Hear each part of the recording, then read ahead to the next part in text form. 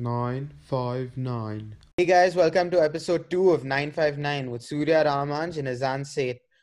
Today we're going to actually explore the implications COVID has had on the real estate space, and we have a very special guest for you, Darshan Govind Raju of Vaishnavi Developers, one of the leading developers here in Bangalore.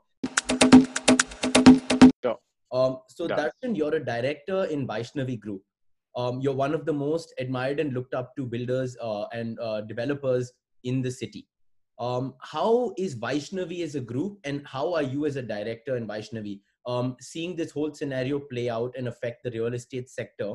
And what are you guys doing? How are you talking to your people? What's your advice to everybody in the sector? I know it's a loaded question, but I'm sure people want to hear it from someone who's in the business.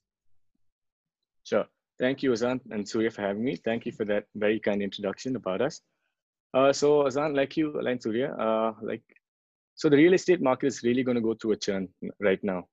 So we've had now the two aspects to it. There's residential and there's commercial, right? So from the residential aspect, what you got to look out for is now people are going to really slow down their buying process. Not many people have, during the lockdown, not many people have been visiting site offices. In fact, our site offices are closed. And then they're going to be wary even when the quarantine or lockdown wears off. So another factor we got to be wary about in residential real estate is the fact that in the budget segment, you might have some people canceling their apartments or existing bookings with developers. Okay. I mean, hopefully they don't, but if they're in a financial crunch after all this, some people are being, I've been reading that some people have been getting pay cuts and stuff.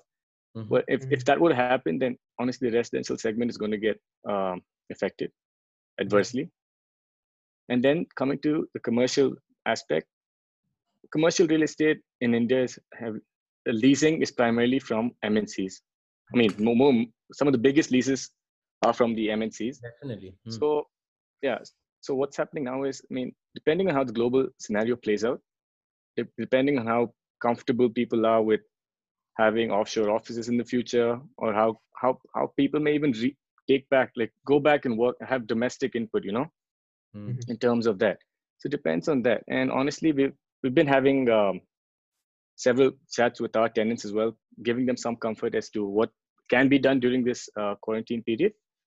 But if it plays out for a longer time, it's something we'll have to sit out across the table and decide what the right method is to resolve our leases, or relook into. So like one more thing I wanted to say was, yes, I agree with you, Darshan, that it's going to be a little bit of a tough time for residential, but at the same time, it's also the best time for people to now buy houses because interest rates are going down, and most people are going to be taking loans when they buy, their first house usually. So it's a good time for them to, lock down that first house of theirs because they're going to get super low interest rates. Before you answer that, agree more with you, Surya. Before you answer that, just to give the other perspective, yes, I agree with what Surya is saying, but interest rates are going lower because there's so much uncertainty where people don't know whether they're going to have a job or no, and whether like how this whole thing is going to play out after. So will that uncertainty combined with the low interest rate, is that a good thing or a bad thing? Which way do you see it go? I, as a developer, would hope that it's a good thing, that it probably encourages more people to buy, get some economic churn going in the system, because right now we're seeing a big downturn. So I agree with Surya as to that being an incentive for people to probably buy their home so that their eventual outflow is lesser. But I also agree with Azan from the public's perspective, saying that, I'd rather be wary during times like this. Yeah. And if, like I said, I don't think the high-end luxury segment will see a lot of offtake now. People have 2-3 houses or one house. They're not going to look for the second home, which is usually the case with high-end residential real estate.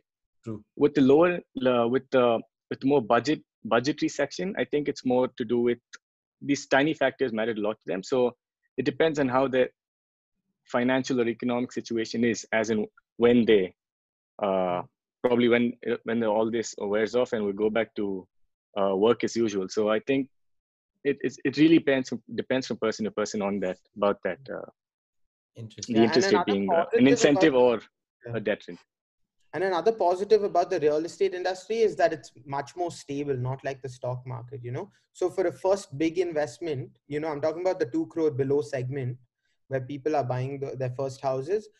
I feel like a lot of them, not only will the low interest rates, but also the fact that real estate prices have been historically stable and actually like have been giving them good returns, at least in Bangalore over the last 20 years, that they may, you know, want to now go and pick up their first house. No, I agree with Surya 100%, because even taking how adverse today's situation is, I don't think any developer in Bangalore or across have slashed their prices or anything. I think we're all stuck with the same prices, and that goes to show. I mean, the confidence we have in the real estate industry per se. The fact that the prices will hold good, and like Surya mentioned, equities. I mean, that's been seeing a lot of ups and downs the past 4 or 5 months now. Yeah, 4 or 5 years for sure, but 4 or 5 has been really drastic. Yeah. Especially for the real estate industry for the last 4 or 5 years. As an investment product, I think real estate is definitely right up there. I mean, one of the safest avenues to be putting in one's money. And Indians per se are still a little sentimental about it. They would, a huge chunk of them, conditions being favorable, they would definitely still invest in real estate as a product. I'm happy that everyone, even in the political circle, everyone seems to be taking this very seriously. They want to appropriate the funds in the absolutely best way possible. So it's good that everything's going out in the right avenues, and there's some serious concern being laid out to those who are not so fortunate right now. No, I agree. I'm an optimist, and the way I see this, what I see coming out of this crisis is that it's going to kind of force this generation, our entire time, to come together, and we're going to come out more human, more connected after this. It really. And I definitely think the government has taken the right steps at this point to flatten the curve. Absolutely. To put the economic, concern on the back burner, just to prioritize the safety of all the citizens. It's very noble thing to do. Look at it from that perspective. A super tough call, Hassan. We have a country of about 1.3456 billion. So it's a lot of people. It's a super tough call, and to prioritize the safety and to contain COVID-19 in a more effective way, to take such a call is something very commendable. Surya, why don't you bring us up to speed on what's happening in the real estate space?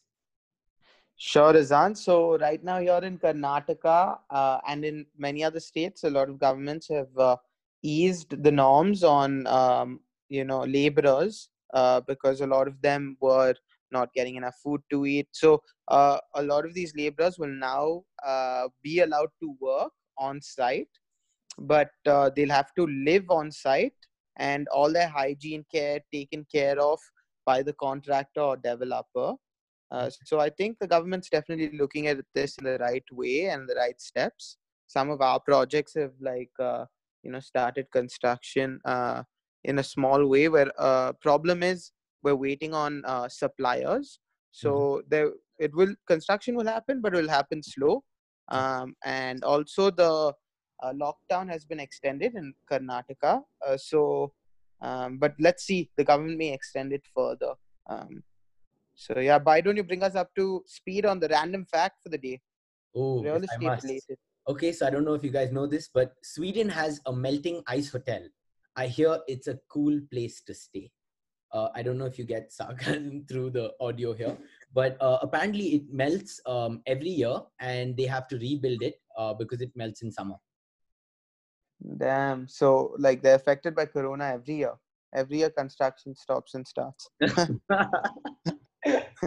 Yeah, I guess they do. Maybe you can get some tips from them.